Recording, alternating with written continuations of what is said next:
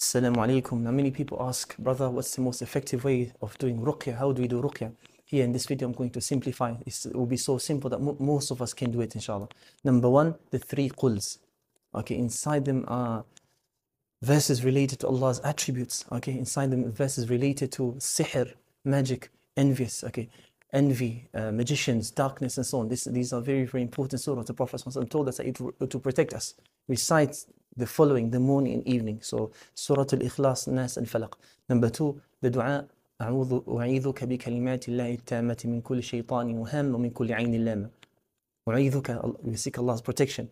بكلمات الله التامة, from His complete words. This could refer to one of two things, the Quran or any statements regarding the qada wa qadar, His decree, divine decree, and so on. من كل شيطان, from every shaitan, every devil. من كل شيطان وهامة, hamma is snakes and poisonous thing. ومن كل عين لامة, from evil eye, and so on.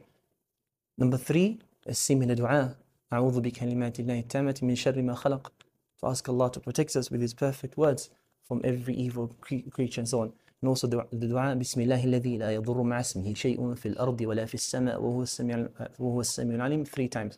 So do this in the morning and evening.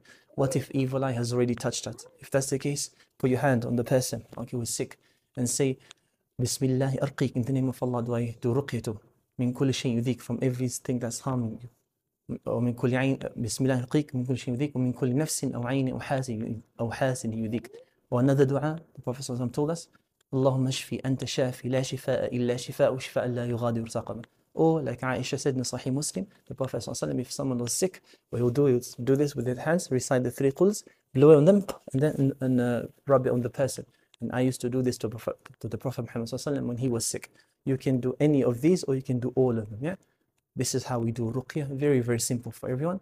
May Allah subhanahu wa ta'ala protect us from every devil, every shaitan, from the human beings and the jinns. Wallahu a'lam.